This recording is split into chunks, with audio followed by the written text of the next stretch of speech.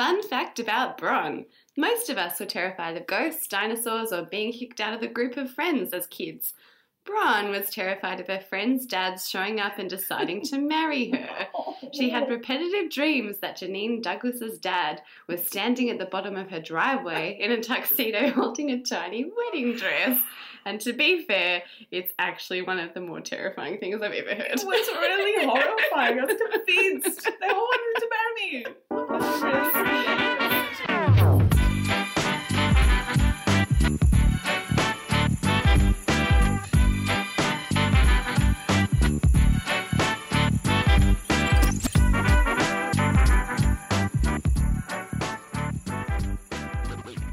We live in a time of uncertainty and fear. We don't know what the trajectory of our households, community, country, or the world will be.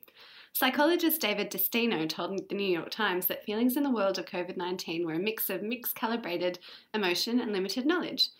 In short, we don't know what we feel, so we're feeling it all. And like a lot of things, we're dealing with it differently. Personally, I'm dealing with it by taking up new hobbies. Some of my favourites have been learning my kids' middle names, discovering what I look like without personal grooming. My legs look amazing. My hair's never looked better. And finding new places in my house to hide from the sound of my partner's chewing. Oh, it's a wild ride, guys. But I'm still really optimistic. And I genuinely love this slowing down. But I get it, and sometimes I wonder why I'm so zen about this. I'm dealing with it really differently every day. So I'm trying to switch off from the 24-hour news cycle, which I was gobbling up before, but I'm definitely embracing unhealthy things like the caffeine to wine liquid cycle every day, and then oscillating between finding some really manufactured joys like autumn leaves, like, oh, that beautiful leaf that the world is ending, like staring at my kids when they're asleep. But then I also feel really terrified and adrift. Do you feel sad like winter leaves? So we thought it would help to ask an expert about how we feel right now in the context of the past. And what an expert. She's lived through World War II, polio, and diphtheria pandemics, 2 recessions, the Cold War, 3 kids, 9 grandkids, and too many great-grandkids to count, including her namesake, Claire's eldest daughter, and now COVID-19. So welcome to the podcast, Grandma. Yay! Hi. Hi, Patricia. How are you going, Grandma? What? Tell us about what your life looks like in ISO right now. Well, at the moment, I'm very hopeful. Everyone seems to be feeling brighter about it all. We're doing pretty well. So I'm not too badly off, quite happy and comfortable. The weather's lovely. And we can all look forward to what hopefully will be a lot better soon. And what's your normal day look like, Grandma? So have you been able to, I guess, see anybody you know or hang out with anybody, or are you just on your own? No, not at all. But I'm just doing what I normally do without being able to go out, except for a little walk, which is good. Lots of other people out walking. The only person I see is my son, who doesn't live very far away. He comes just for a little while, and his wife, my daughter-in-law, who brings my shopping, and they distance very, very sensibly all the time. He's warding me off constantly because they are both out in the real world doing their thing. So that's a bit hard to remember just to stay away from people, isn't it? Yeah, well, it's hard. It's hard for us. Like, I know when I see friends, even when I see Claire in real life, I just am used to giving her a cuddle and her kids a cuddle, but it's never that way, and it feels strange, but it also feels quite rude. Like, I know that I feel like someone's going to be...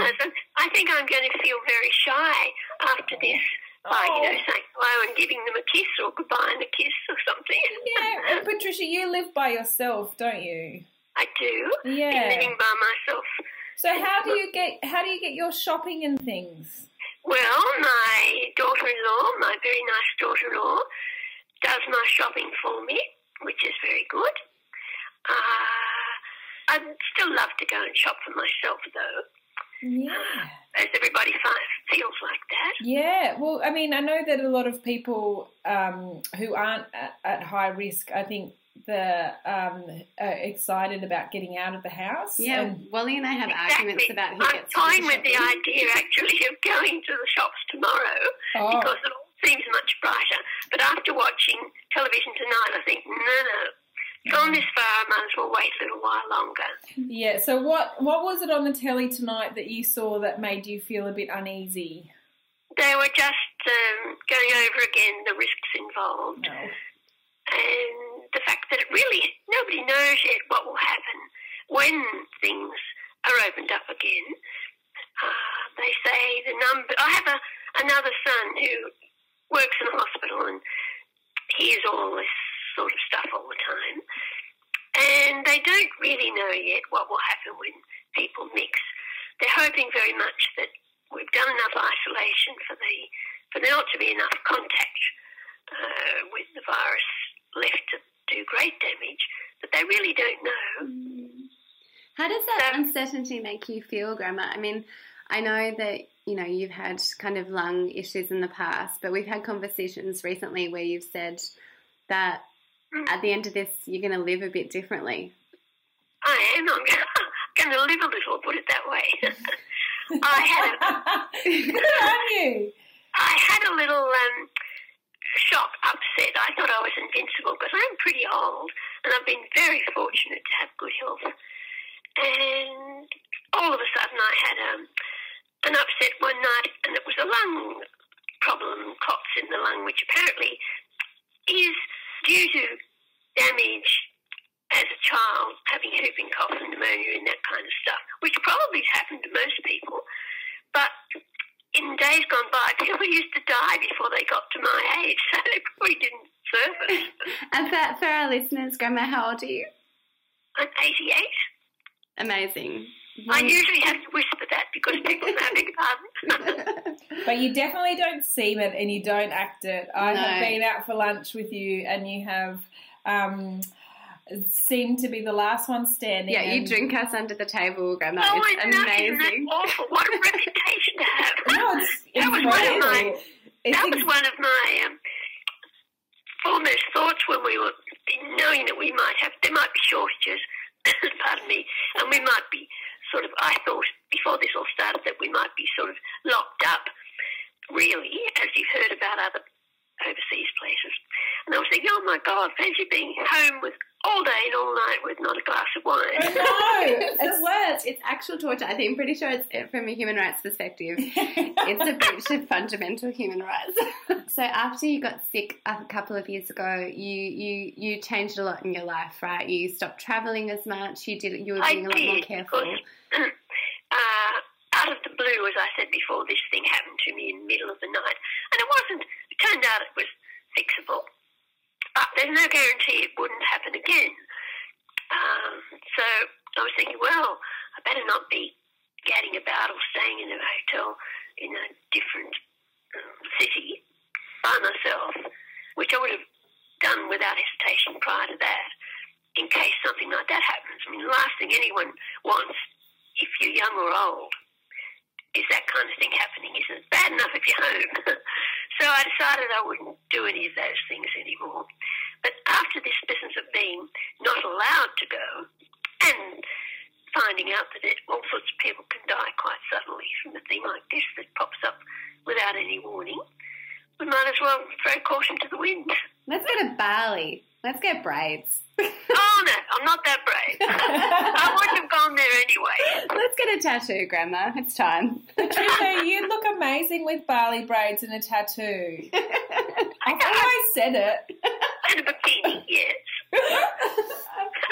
Well, one of the reasons, Patricia, thanks so much for coming on to the podcast. One of the reasons that we desperately wanted your perspective is because what Claire and I are grappling with is everyone's, I guess, the different ways that people are coping with this. And mostly we're dealing with young people's perspectives. So we're dealing with our kids' perspectives, so this is like tiny, tiny, tiny people. So 5 and 6 year olds, 4-year-olds, 1-year-olds who have very little understanding and who seem to be coping with it relatively well because they don't know anything about the world, and why would this be any different? And then we deal with our friends who are in their 30s and 40s who are dealing with it less well. They're dealing with it like this is legitimately the end of the world, some people. And I personally am struggling with that kind of catastrophic mindset. And one reason why I'm so excited we're having you on is because you, as an 88-year-old woman who has seen much more of the world than any of us have, you will be able to give us some insight onto what does a catastrophe actually look like, and does this actually compare to anything you have seen in your lifetime? Well, there's no doubt it is a great catastrophe, as you put it, and so uncertain for everybody. Nobody's really sure whether it will go away or what will happen, or whether they'll catch it or not. As you said, young people are getting it too. But the few months before the Second World War were very, very frightening, because I was only a little girl then. What was I, 7? And of course everyone expected it for a year or so before that, and that was terrifying, which is probably what's happening to young people now. They don't know what might happen. But I can well understand young people. They think their life might be shortened or very different. So it is more of a worry, and they're worried about their employment and so on. Yeah, I think, and when you say you were worried when you were 7, and I feel like what people perhaps, and I might be just assuming, but what people were, like you said, were worried about was their lives being shortened, whereas I don't see that as being a huge concern with people, in their 20s and 30s. I honestly think the biggest concern with them is employment. It's a financial situation especially in Australia. So I agree entirely. And they have no conception of, and neither do I really, but obviously I was born in the middle of the Depression, and lots and lots of people had absolutely nothing. We must have been able to scrape by, but I know my husband's aunt and family lost their home and had to come and live with his mother, whole family, for a long, long while till they got back on their feet, or not on their feet, but enough to rent a house, enough money coming in to be able to rent something. And the people who lived opposite us, my family, turned their house into 2 to take in another family paying rent, people they didn't know. And they didn't know whether they'd ever get out of the Depression either. What did it look like, Grandma? Like, I mean, you've told me stories before about, like, what kind of frugality you guys had to have, like, in terms of, making a meal stretch and having enough. Like, tell us about that. Well, nothing like the way we all live today. For instance, I'm astonished at a leg of lamb. You would have if you were fortunate enough to have a leg of lamb, it would be Sunday lunch, and then there'd be plenty for a salad, cold meat for dinner that night, and then there'd be a cottage pie or a little curry or something made the next day or so. And the leg of lamb wouldn't have been any bigger, so obviously people had very much smaller servings. Today a leg of lamb is used once and that's it. Oh yeah, one meal for sure. I will suck the bone dry. People must have, had very much smaller servings. And Noel, my husband Noel, loved the lady who lived on the other side of them, an English, Northern England lady who obviously come here years before. And he used to go there after school because she'd give him bread and dripping. Mm. And till the day he died, he never ate it again, of course, wouldn't ask. But, till the day day he died, he still talked about how wonderful lunch bread and dripping was. And dripping's the fat from the meat, right? Oh, yes, like the drippings from the leg of lamb, and that's what we cooked with. Olive oil, you've probably heard this before. Olive oil was bought from the chemist in a tiny little slender, elegant bottle, usually dark blue, like a castor oil bottle was in those days, highly prized now. Slender, elegant-looking little bottle, and it was only used for things like earache, I don't know what else really, but if anyone, and it smelled to high heaven, but if anyone had ever told us that we'd be bathing our food in it before we ate it and our bread and dipping it in, we just couldn't believe that. Oh my gosh. Well, now, yeah, I'd be like, oh, don't use my betadine, Claire. I'm going to dip my bread in it. It's my pseudo-cream. Yes. Yes. I'm going to marinate my lamb in that. One of the reasons why, I don't know whether it was because there was not a lot of money, but probably because of the war, but that's why a lot of elderly people, and I can't help but do it either, we still keep boxes and nice paper and a nice wrapping or something because you couldn't get it. Yeah, you don't throw anything away, Grandma. Like if I buy you a gift, like you will. I always keep everything. You peel off the sticky tape and you'll carefully fold the wrapping paper and you'll put it away in a wrapping paper box in your cupboard because you don't waste anything. I do, yeah. Well, and I'm stunned when it's Christmas time or, Christmas in particular, when people are all around opening their presents and after going to great trouble to go and buy the stuff and wrap it up, and it's expensive, and then you'll see them rip their parcel open, screw the paper up and toss it away, and I think, oh, God, that's about $10 worth of monsters. More than the present was worth. Yeah, well, when Claire gives me a present, I just chuck the whole thing in the bin. Don't even bother opening it. I know it's going to be garbage. Oh, how awful. No, I would never. I sell it, don't worry. No, getting back to the young people being afraid, I can quite understand that. It must be terrifying because everything we hear and see on television, it's a starkly different world and a terrible outlook constantly, isn't it? And tell us about that. I mean, like, what did consumption of the media look like? When you were a kid during World War II, when you were, our age. How would people get the news, and what did it sound like compared to now? The news. Yeah. Well, newspapers were delivered.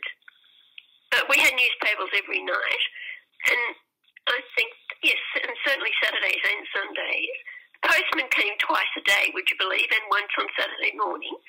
But I suppose because, there were no computers and very few phones. We had a party line we had to share with some other neighbour in the street. And, of course, if you wanted to make a phone call, you had to wait till they weren't using it, like you see in the movie of The Country. And what were we talking about? So about the news, like how you use. Oh, the news, yeah. Well, you'd only hear about the news long after it happened.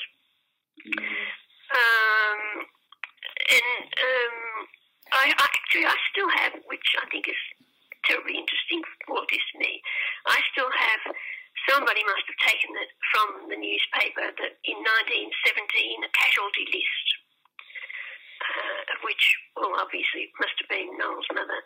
She lost two brothers in the First World War, one 17. Oh my God. And here his name pops up in the casualty list. But the war was terrifying, absolutely terrifying. Because you just imagine now if you knew that some foreign power who were known to be, we didn't know anything about the Japanese, actually. Nothing much about them at all, except the cruelty we'd hear about. And they had, swept down through Asia, as you know, and Singapore and Malaya. They just disappeared overnight, more or less, and got to New Guinea in no time. And here they all were amassed in New Guinea. And we just thought, well, it's only a matter of 5 minutes and we'll be gone too. And with no help whatsoever, the Americans came, but they were just in just as much trouble trying to survive as we were, not in America, but here And, I still dream occasionally. I can see Japanese and Germans marching up Warhill Road, and I'm, in formation, and I'm hurtling over paling fences from our backyard to get away. And that must have happened to every child. Oh, and my God. At school, my school is still there, walking distance from where we lived. And under each stair, it was a 2-storey brick building, under each staircase there was what we used to call a hat room. And it was just under the stairs sort of thing, brick and concrete. And it had cast iron hooks that you were supposed to hang your shoulder bag sort of thing we used to have, or I've forgotten what you call them now, and hats. And when we'd have practice air raid drills, and by the way, we all had to take to school a canvas bag with splints and bandages in it. And if there was a practice drill, we all had to rush into the hat room, until they sounded what we called the all clear. And it often amuses me because had there been a bomb, the iron spikes would have gone through everybody. Oh, God. Wouldn't have helped at all. Oh, my God. And so, Patricia, how old are you at this stage? I must have been 7. Oh, my God. Yeah, something like that, yeah. And do you remember hearing, of course, about the night the Japanese submarines got into the harbour? Yeah. You remember that? Yeah. Or you remember knowing? Can you tell us about it, Grandma? Well, they had across the heads, because we weren't prepared in any way. All the beaches had barbed wire rolled out across them. And that was, just delay their landing craft. And the different, because there wasn't a lot of building around the place, the different cliff faces and, rocks and things around the place where water might run down. They poisoned all of that. In case the Japs came, they wouldn't be able to get a drink. And the night my father was the warden. We used to have wardens, like home defence sort of thing. And he was quite macho, my father. And lovely Harnett family next door. I married Noel Harnett. The plan was Mr. Harnett would stay home and look after us all, my mother, my brother and I, and the Harnett family. And my father would go out and be the warden with his tin hat and his gas mask and, police the few streets that he was supposed to be looking after.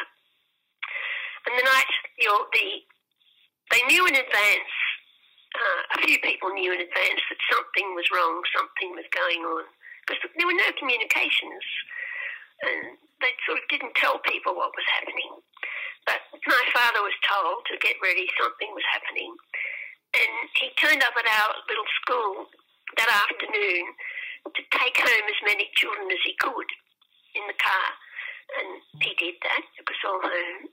And a few hours, you can just imagine everybody sitting around thinking, oh my God, what's happening? And I suppose it was about, it must have been 8:30 or 9 or something, o'clock or something, because Noel, my Claire's grandfather, was the big boy of the family, and he was 16, or perhaps a bit older, and no, probably 16, and he was at the local theatre, the Pictures, on his own, and the air raid siren went, we all raced into the Harnett family next door, as the plan was.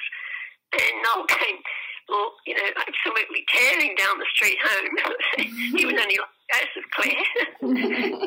Tearing down the street. And we were told, everybody did, I suppose they did all over the world, take the mattresses off the bed, put them on top of the dining room table. Everyone had a solid wooden dining room table. And sheets all around. And the children wouldn't have to get under the table so that if the bomb dropped, the table might protect them and fire. Oh, God. So that's what we did. And hours and hours and hours, nothing happened, and everyone was getting more and more frightened. So my mother and grandma must have suggested, I think, Noel's mother, that they'd have a sherry. Genius. So they had 1 or 2 or 3 sherries, and they didn't care who came. The Martians could have come. Welcome the Japanese. Would they like a sherry? They were great friends. And when Noel arrived home, racing down the street from the theatre, Mr. Harnett, who was very proper, terribly proper, wonderful, beautiful gentleman he was, and he said, "No, fill the bath." That was drinking water, you know, in case if we were bombed and there was... Yeah. So Noel filled the bath. But the next morning, when it was all over, and, you know, we just, there was an all clear and nobody knew what had happened then, and we all went home, but they let the water out of the bath and there was a great big cake of Lifebuoy soap in the bottle. Oh, swollen. We were possibly drunk it. Lifebuoy was the thing people used for BO in those days. Wasted. We didn't know that anything had happened until, you know, I don't really know when, but there was no such thing as television news or radio news or anything like that. And so when you look at, I guess, people navigating it now, particularly with their kids, like what reflections do you have? I mean, it sounded like you knew an awful lot at 7 about kind of the horrors of the world. What do you think about what our kids should know now about what's happening right now? Oh, I don't think they should know. I don't think there's any need for them to know. They can't handle it. As I said, I still have a dream occasionally of that. And I can remember distinctly, I'd go to, when I'd get, you know, bedtime, go to bed, 7 o'clock, a 7-year-old. My mother's family, she had a mother and a father and 3 sisters and a younger brother. They would come to our house most nights and sit in the lounge room, and I could hear every word, just trying to decide what they would do if the Japs landed, where they would go, what they would do, because everyone was panic-stricken. The Japs had a terrible reputation for what they did. Yeah. And I would be hearing that. So I don't think it's wise to tell the children anything about what's happening. You know, just make...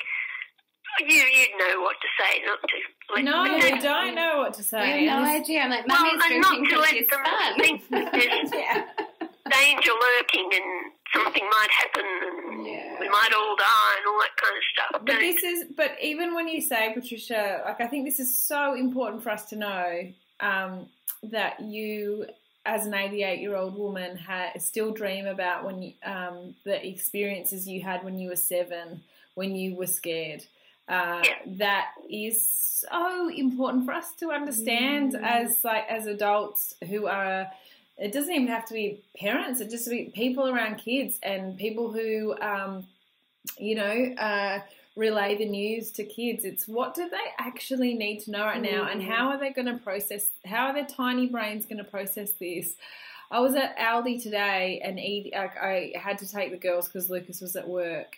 And so I had Olive and Edie with me, and constantly the whole time, and part of it is like this social expectation. I was saying, like, girls, don't touch anything, don't touch anything, don't touch anything. And so they're not touching anything, and they're, you know, the hands, and all kids want to do, as you know, is touch everything. They need to touch something. If they see their favourite colour, they want to touch it. If they see something that looks like a funny texture, they want to touch it. So the whole time they're fighting back this instinctual urge to touch things that look interesting, and I'm just barking at them the whole time. Don't touch, don't touch, don't touch. And I got to the cash register where all of all the groceries were going down, and I was saying to the girls, don't touch anything, don't touch anything. And part of it again was because there was, you know, people looking at me as in like, why have you got your children here? And I can see why they think that. I understand it. So I'm trying to like remind them that I'm doing the right thing by saying, don't touch anything, don't touch it, da, da, da, da.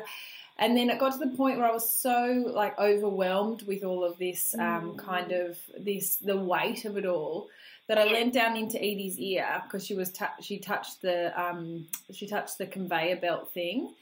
And she's 4. I leant down to her tiny little ear and I said, Edie, if you touch that, you'll get coronavirus. Oh, dear. And she. Well, I know you have to say that kind of thing. But what you're telling us now is things that seem like we're protecting them, right now is like, don't do this because of this, and like, you know, putting the fear of God into them can be like a lifetime of I wouldn't be. nightmares. You know, you'll have to think of some other way of putting it all. I heard someone on the radio talking about this recently too, and they said the children can't process that kind of thing at their age. You know, if you tell them that, they can get coronavirus sort of thing. They really can't understand all that. Or maybe because it's not so, it doesn't compare. But my mother used to have me frightened of, you know, children in those days would get sores because there was no antiseptics.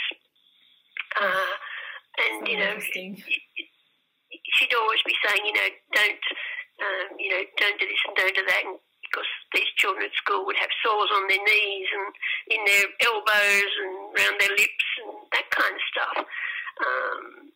And I don't think that ever bothered me because I didn't want to get those. No. Yeah. I mean, you had a friend who died of polio, didn't you, Grandma? Oh, yeah. Oh, well, 2 doors up. Oh, my God. Well, there was polio epidemic. That was later. Diphtheria was earlier. My brother had diphtheria. I was 4, so he must have been 8. So that must have been, so I was 4, 1936. There was a real epidemic of diphtheria, and his particular friend's brother died with it, and Buddy got it. And because I was only 4, I was sent away to live with my grandmother, my mother's mother, and family. I don't know for how long. I remember I had my 4th birthday there. And my uncle, whom I loved dearly, used to open the front door and he'd say, "No, you can't come in unless you've got a present." But, you know, that was a terrible time, the diphtheria, because you can imagine now if you get something, you get penicillin or an antibiotic or something, and it's fixed. But then there was nothing, even later, until I think even when I first went to high school. I still used to get a lot of bronchitis, and there was no such thing as an amoxicillin tablet or anything. You'd get some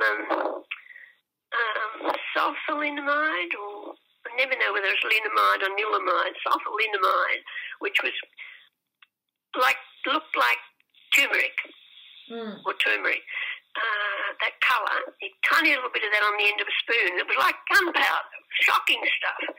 And you have to swallow that with a little bit of honey or something.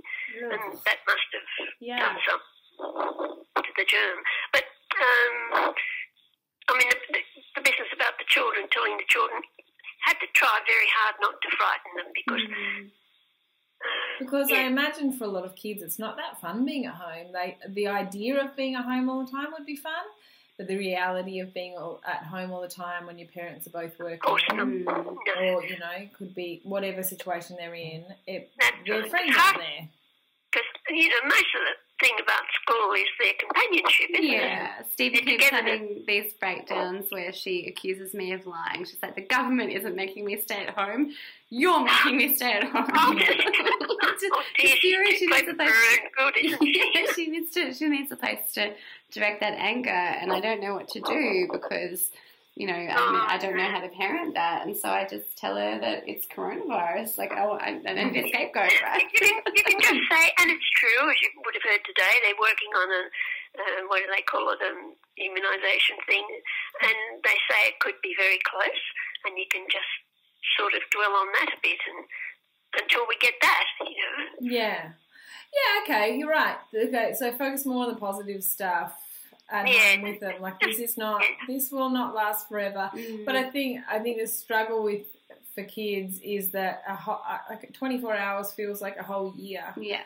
And of course it does, yes. You know, when you say you're at home for a whole term. Terribly unfortunate thing to happen to in anybody's lifetime, this kind of thing, that we haven't got anything to stop it, and it's just, we'll just all have to live on hope. And this won't be the last one that, you know, I didn't even know about SARS and MERS or whatever it is, but we all know about it now. And probably as time goes on, there'll be other things like this. So we just have to ramp up all the things that matter. And if you look at your life, Grandma, like, and you think about all the things that you've seen and endured, where do you put this? How do you kind of? This is worse, I suppose, because it can do such terrible things. Picking up from what you've been saying is that fear is very much what we absorb from what's around us. And I guess when you're hearing things right now and you're watching people respond to the current pandemic and the current global crisis, what have you learned about fear? What have you learned about the way that people live in the face of fear? Fear. Well, it's probably a healthy thing to stop you being silly, like you taking the children to the supermarket and letting them, do anything.